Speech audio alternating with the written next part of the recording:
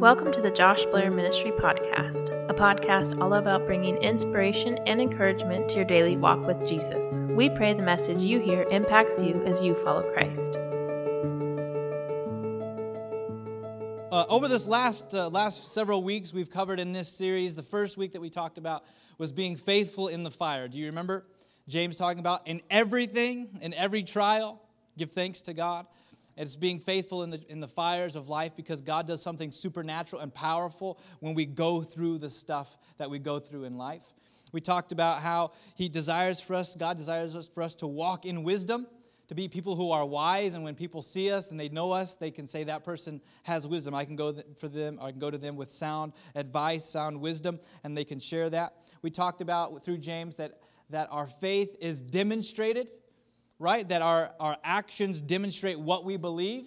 And if we say one thing and do another, we are actually living contrary to the Word of God. And science has shown that when you say you believe something but you do something opposite, it actually causes trauma in your brain. So stop giving yourself brain damage. Start living what you believe. Amen? And this morning, we're going to be diving into James chapter 5, the last part of chapter 5, talking about our prayer life. And the question that we've been answering is how can we live like and look more like Jesus every day? And if we're followers of Jesus, that is our goal. Would you agree? If we call ourselves believers in Jesus, followers of Christ, we want to live more like Him. We want to look more like Him every day. That's our mission. And James helps us do that. And this morning we're talking about how our prayer life helps us look more like and live more like Jesus. This morning, we're going to read Scripture. Would you stand? All right, let's put the word up there this morning. James chapter 5, starting in verse 13. We're going to read through verse 20. Would you read that aloud with me this morning? Let's read. Is any among you suffering? Let him pray. Is anyone cheerful? Let him sing praise. Is any among you sick? Let him call the elders of the church and let them pray over him, anointing him with oil in the name of the Lord. And the prayer of faith will save the one who is sick, and the Lord will raise him up. And if he has committed sins, he will be forgiven. Therefore, confess your sins to one another and pray for one another that you may be healed. And the prayer of a righteous person has great power as it is working. Elijah was a man with a nature like ours, and he prayed fervently that it might not rain. And for 3 years and 6 months, it did not rain on the earth. Then he prayed again, and heaven gave rain, and the earth bore its fruit. My brothers, if anyone among you wanders from the truth, and someone brings him back, let him know that whoever brings back a sinner from his wandering will save his soul from death and will cover a multitude of sins. Stay standing, let's pray together. Lord, we thank you for this word. We ask, God, that you would penetrate our hearts with this message today. That, God, you would bring encouragement and a challenge to us as your followers. That you, God, through your word today, want to speak to us on how to best look like you and live like you every day. We ask, God, for your mercy and your grace to accomplish all that you have given for us to do. We love you, Lord. We thank you for your word. In Jesus' name, amen. Amen. You may be seated. You may be seated. You know, growing up in a Christian home, I knew prayer was important. I knew it was important. We always prayed. We were always praying. We always prayed for our food. Always. If I ate a French fry before, I was like, Lord, bless that fry as it goes down. I don't want to die. I will choke on it. Right? We used to, anytime we traveled, we always prayed for, anybody know what we used to call those? We call those prayers, we still do.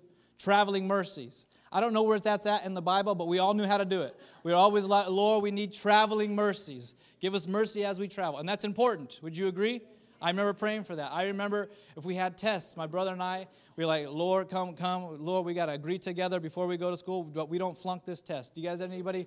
We prayed for that. I remember my mom, she would pray. She would say, Lord, and bring what they've studied to their remembrance. And I was like, remembrance? I don't even know that word. It's like King James for memory. You know, I was just like, Lord, yes, Lord, I need it. But Lord, could you tell him to give me additional things that I didn't study? Because I know I didn't study all of that. I needed to. Would you help me with that too, Lord? I mean, we always prayed, right? I remember always praying. I remember praying for people. When there would be crisis, when my dad would get a phone call, we would gather together as a family, we would pray together. I remember doing that. It impacted my life greatly. I knew there was power in prayer. We always prayed. Always. It was so important to us. And I know that we carried this understanding of prayer growing up because I was taught. I was taught that there was power in prayer. And I think that everybody, no matter who you are, if you're a believer or not, you believe that there's power in prayer. I know that because I have neighbors and I had coworkers that weren't believers, but anytime something happened crazy in their life, they always would come and say, hey, would you pray for me? Would you pray for me? And they don't know Jesus. Some of them didn't confess that they believed God, but when crisis hit their family, they knew where to turn. Because instinctively, we know that there's something powerful, something supernatural about prayer that is not of this natural realm. It is something that goes beyond our understanding. And prayer is a powerful thing. It's a supernatural thing. It's because it's how we connect with God. It's how we have a relationship with God. It's how we talk to God. We know that prayer is a powerful thing, and so people will come to you who don't have a relationship with the Lord, but they'll come and ask you for prayer, and they'll take as much prayer as you're willing to give. They'll say, man, would you pray? And you say, yeah, I'll pray for you. And they're like so appreciative, aren't they? Because they understand that there's power in prayer. Because it connects us with God. It connects us with the supernatural. Prayer has abilities that nothing else has in this world. Prayer, you can pray for peace, and immediately someone can have peace, won't they? You can pray for healing, and people will have healing in their bodies. You can pray for comfort, and comfort will surround somebody supernaturally. It's a powerful tool that God has given us. A powerful tool that God has given us. But not just any prayer works. James says this, that the prayer of faith is important. Anybody can pray to anything, to anyone at any time, but not all those prayers work, do they? James says it's the prayer of faith that heals the sick. It's the prayer of faith that raises the dead. It's the prayer of faith that breaks strongholds over people's lives. It's the prayer of faith that James says. A prayer that we pray together. A prayer that we pray to God. In life, I think, when James is talking about, and he opens up this passage of Scripture, he says that if anyone is sick, let them pray, right? And then he goes on to say, is anybody cheerful? Let them sing praise. But then he goes right back to, is anybody suffering? Because I think in life, we have a lot more opportunities to be sick and suffering and in pain than we do to be cheerful. Would you agree? When we're cheerful, it's easy to sing praise. It's easy to be happy. It's easy to have joy. But God told James to write this thing down because he knew when life hits us in every area, in every situation of life, he wants us to pray first. Not to complain, not to be broken and hurting and wallowing in that, but to pray. It's what he says. Are you suffering? Pray. Are you sick? Gather others and pray together. It's something unique to James. And he tells us in Scripture, is anybody suffering? Let him pray. Anybody in pain? Let him pray. I think when life beats you up and beats you down and knocks you out, pray to God. Turn to God. Turn your hearts to Him and see what will happen. See what will happen. The prayer of faith that James is talking about here is a prayer prayed in the position of faith in Jesus. Do you know that as followers of Jesus, you have more power than you know in your prayer life? You have a lot more power than you know. And when he says to pray a prayer of faith, it's saying, if you have faith in Jesus, pray from that position of faith. What does that mean? It means to have faith in Jesus means that you believe He's the Son of God, that He died for our sins. 3 days later, He rose again, then He ascended to the Father, and now He stands at the right hand of God. To believe all that takes a lot of faith, doesn't it? Not only that, but to believe that He was born of a virgin. I mean, you have to believe impossible things to be a follower of Jesus, don't you? You have to believe things that are supernatural, that are beyond our understanding. And James is saying, if you want to have faith, and you want to have prayer that changes things, pray with that kind of faith. that believes that if God can raise the dead, he can do something in the living. That if God can have Jesus born of a virgin, then nothing is impossible for him. Pray that kind of way when you pray for others, when you pray for suffering, when you pray for the sick, when you pray for healing. Pray with a prayer of faith. Amen? If you know Jesus, this is what's powerful. The Bible tells us that the same Spirit that raised Jesus from the dead also lives in you. So you have resurrection power on the inside of you. Do you believe that? Do you believe that the Holy Spirit lives inside of you in such a way that it radiates resurrection power, it radiates life-giving power out from you when you pray, when you seek God? Maybe you don't feel like it today. Maybe you're like, Pastor, you don't know what I've been going through. You don't know what's going on at home. You don't know my finances. You don't know my work habits. You don't know all of these things that's going on. I don't feel powerful, but can I tell you something today? Here's my first point that I want you to know. That you, as a follower of Jesus, your prayers produce change. Your prayers produce change. It's not if you're a powerful, a mighty, if you feel like a mighty Christian warrior. It's not how you feel. It's about the knowing that if you follow Jesus and you have faith in him, that your prayer has the potential to bring change in your life. Do you believe that? Come on, I need some feedback here. Do you believe that? Yes. Do I got to kill another spider for y'all to respond to me? I'll find one. Your prayers produce change, but not just any prayers. Prayers of faith that are more than just for our food or just to pray for a raise or just to get a good grade on the test. Prayers that produce the greatest change are those that lift up others, that lift up the suffering, that lift up the sick, that lift up the lost, that lift up the broken, that lift up the hurting. Prayers that bring the most change are the ones that we pray for others.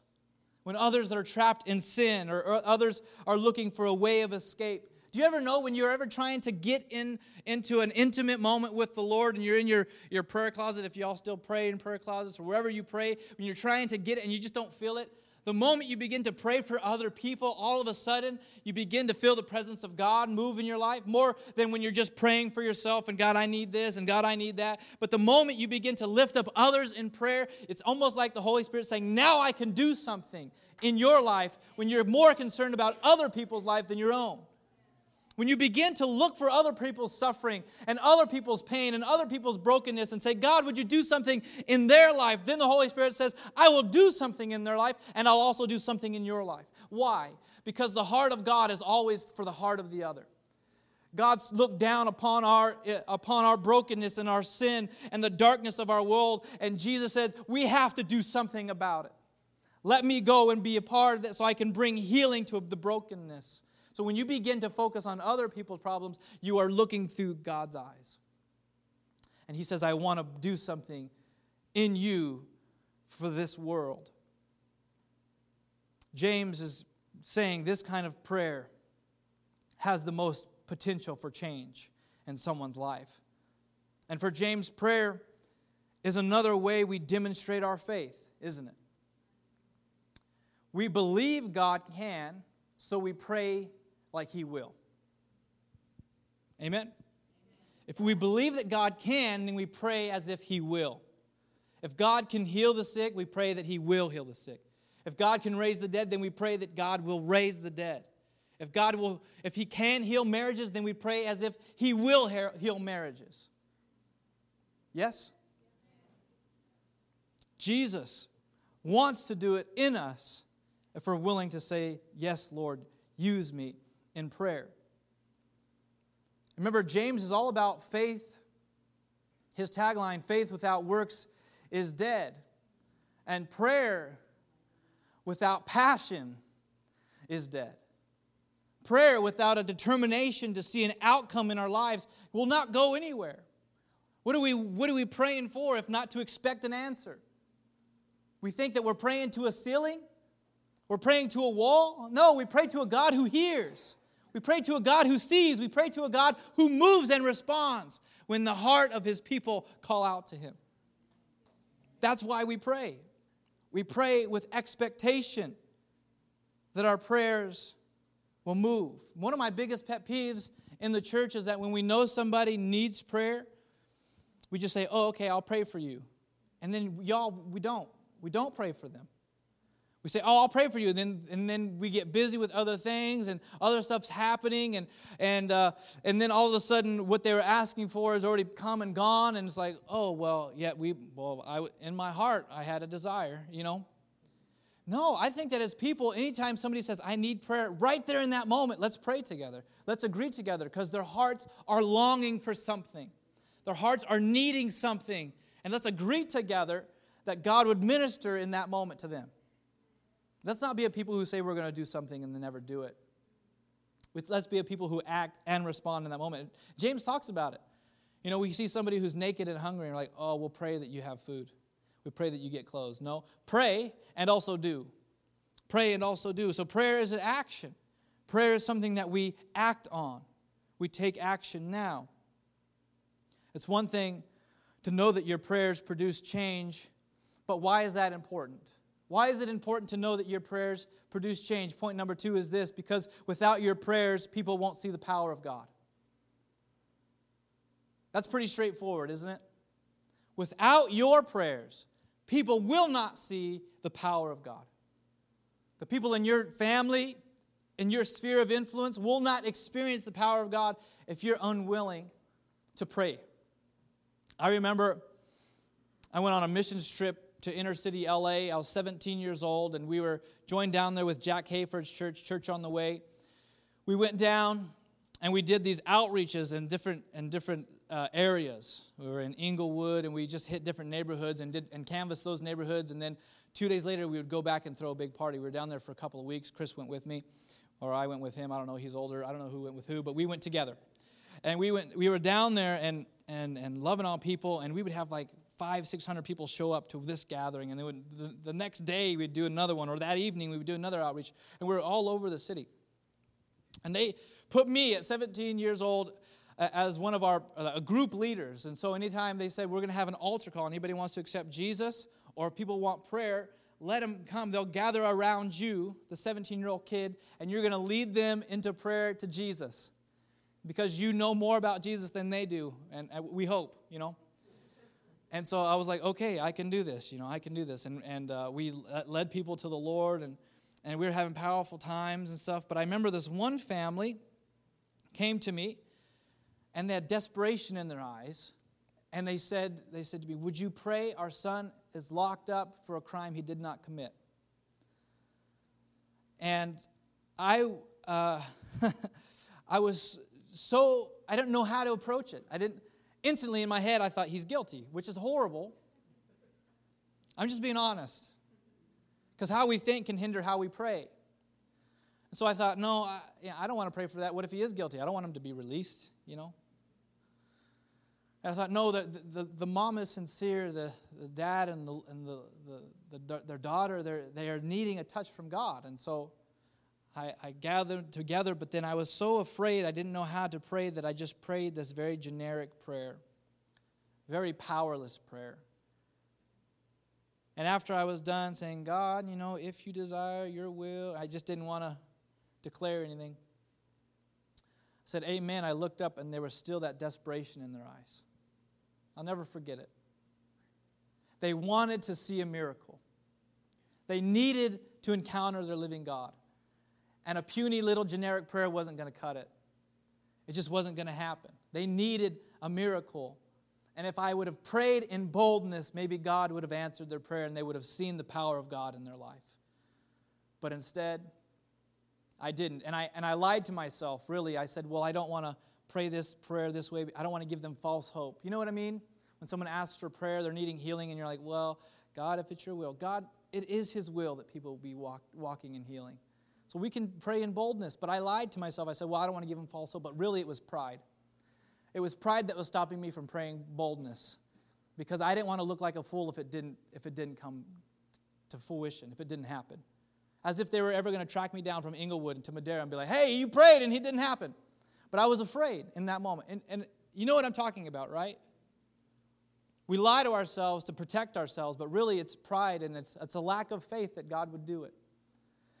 But James is saying here, your prayer has the potential to change things, and if you're unwilling to pray and ask in power, then people will not see the power of God. They just won't do it.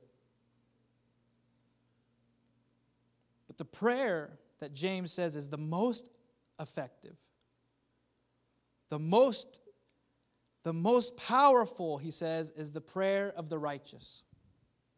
The prayer of the righteous, what does that mean? It means that those who are walking closely with God will have the most effective prayers. The closer you walk to God, the more powerful your prayers are. Do you believe that? Last week, we had a guest speaker, Reverend Larry Blair come. My uncle came and spoke to us about out of 2 Peter about drawing close to God. Do you remember? If you were here, about drawing close to God and wanting to draw close to you. And then we had such a powerful move of the Spirit last Sunday. People crying out to God, and the Holy Spirit was touching hearts. And we had a tongues and interpretation of tongues, which talks about out of 1 Corinthians. You can read that, chapters 12, 13, 14. But we had a tongues and interpretation. And in the interpretation, the tongue said this, the message from the Lord says this, my love for you is unrelenting. My love for you is unrelenting. I will continue to pursue you. You can run from me, but I will continue to pursue you. And the moment you decide to pursue me, I will collide with you in love. It's such a powerful and encouraging word to know that God is continually pursuing you. Do you know that God's love is pursuing you today? He desires to draw close to you. And if you want to walk in boldness and power in your prayer life, then walk closely with Him. But that's easy enough to do because you just have to turn and embrace Him because He's already pursuing you with His love. And as we turn to Him, our prayer life grows in power and effectiveness. So this is what I need you to do. It's not just enough to know that your prayers produce change or to know why, because if you don't, then people won't see the power of God. But you need to know what to do. So here's what you need to do. Number 3, draw close to God by devoting time every day to pray. Devote time every day to pray. Not just a couple minutes when you wake up in the morning, God, thank you so much, and bless this cereal. Nothing like that's just quick, but actually setting time aside like you are training for something. Like something's important enough for you to say, I have to devote this time. Like going to the gym, I got certain time I got to go, and if I don't go, my day's thrown off. I got to have this time that I devote to prayer, and I'll draw close. But here's the beautiful thing about doing that. The more that you pray, the closer you draw to God. And the closer you draw to God, the more powerful your prayers become. And the more powerful your prayers become, the more you want to pray. And the more you pray, the more you draw closer to God. And it's circular, in motion. And instead of going in a circular pattern of sin, which we often do, and we continue to find ourselves going back into sin that we don't want to commit, why don't we change that cycle and say, I'm going to draw closer to God, and as I draw closer, my prayers increase, and as my prayers increase in power, I draw closer to God. Can we be a people that says, I will devote my time, my life to prayer, because I believe my prayers have the potential to change lives. And if I don't pray, they won't see Him. They won't see His power. Real time set aside to pray. We're doing that as a church. We do that every Tuesday morning right here at 6 a.m., cutting out time to pray together. We do it here on Sunday mornings, 9 a.m., cutting out time to pray together because we believe that there's power in prayer. And here's why we need to devote time. Here's why we do it. Number 4, because God moves through your prayers of faith. God moves through your faith. You know, some people say, well, God's not an if-then God. And He's not in a lot of things because, you know, He gives love to us regardless of how we respond. His grace is there for us regardless of how we respond to it. So he's always leading first. But in Scripture, he does say a few things that if we do something, then he will do something. If he says in 2 Chronicles, which is one of the most famous ones, 2 Chronicles chapter 7, verse 14 says this, if my people, who are his people? We are. We are. If my people who are called by my name, what are we called? Christians, which is his name, Christ followers. If we will humble ourselves and pray and seek his face and turn from our wicked ways, then he will hear from heaven and forgive our sin and heal our land. Prayer is an if-then relationship with God in some aspects. If we will pray, if we will humble ourselves and pray and seek his face, then he will heal. Then he will restore. Then he will move. That's powerful, isn't it? Probably one of the most powerful if-then statements in the entire Word of God. He's saying this, if you don't, I won't. If you catch something today, catch this. If I don't, he won't. If you don't for your family, he won't be able to. Why? Not because he doesn't want to, but because God, when he establishes something, he establishes it for the long run. And if you can remember out of Genesis, when he created the heavens and the earth, he says that he gave us dominion, power, and authority, yes? Meaning we are in charge of what happens here on the earth. We gave it away to the enemy. Jesus came back down, kicked the devil in the face, gave it back to us. Yes? That's not new theology, hopefully. It's kind of a different way to say it, but that's basically what happened. Gives us back the authority and then says this, I put you back in the place of authority over the earth. So if I'm going to move in the earth, I have to move through you. You are in the place of authority here on earth. You are my church. You are the one who bears my spirit and my name. If I'm going to move, I will move through you. I won't move through other sources. I won't move in other ways. You are my body. You are how I move. Come on, somebody. Yes. You are how I move. I choose to move through you. So if you don't, I won't. Because I've chosen already from the beginning of time that I would use you to pour out my spirit. So we have the potential to change the world through our prayer life. Jesus, when he gave us his Holy Spirit and he ascended to the right hand of God, he said this, go and make disciples. Go and be my hands and feet. Go and do what I've done. And he hasn't changed his mind. He's just waiting for us to do. It's why at the end of this section of James, at the end of the book, it's interesting that James put these last two verses at the very end of this 5-chapter letter that he wrote. And he gives us these words, my brothers, verse 19, if anyone among you wanders from the truth and someone brings him back, let him know that whoever brings back a sinner from his wandering will save his soul from death and will cover a multitude of sins. Because our faith isn't just our own. Our faith is for others to see Jesus. And they'll see him. They'll see him by the way we live our lives. Because if we don't live it, they won't see it. If we don't pray it, he can't move in their lives. Amen.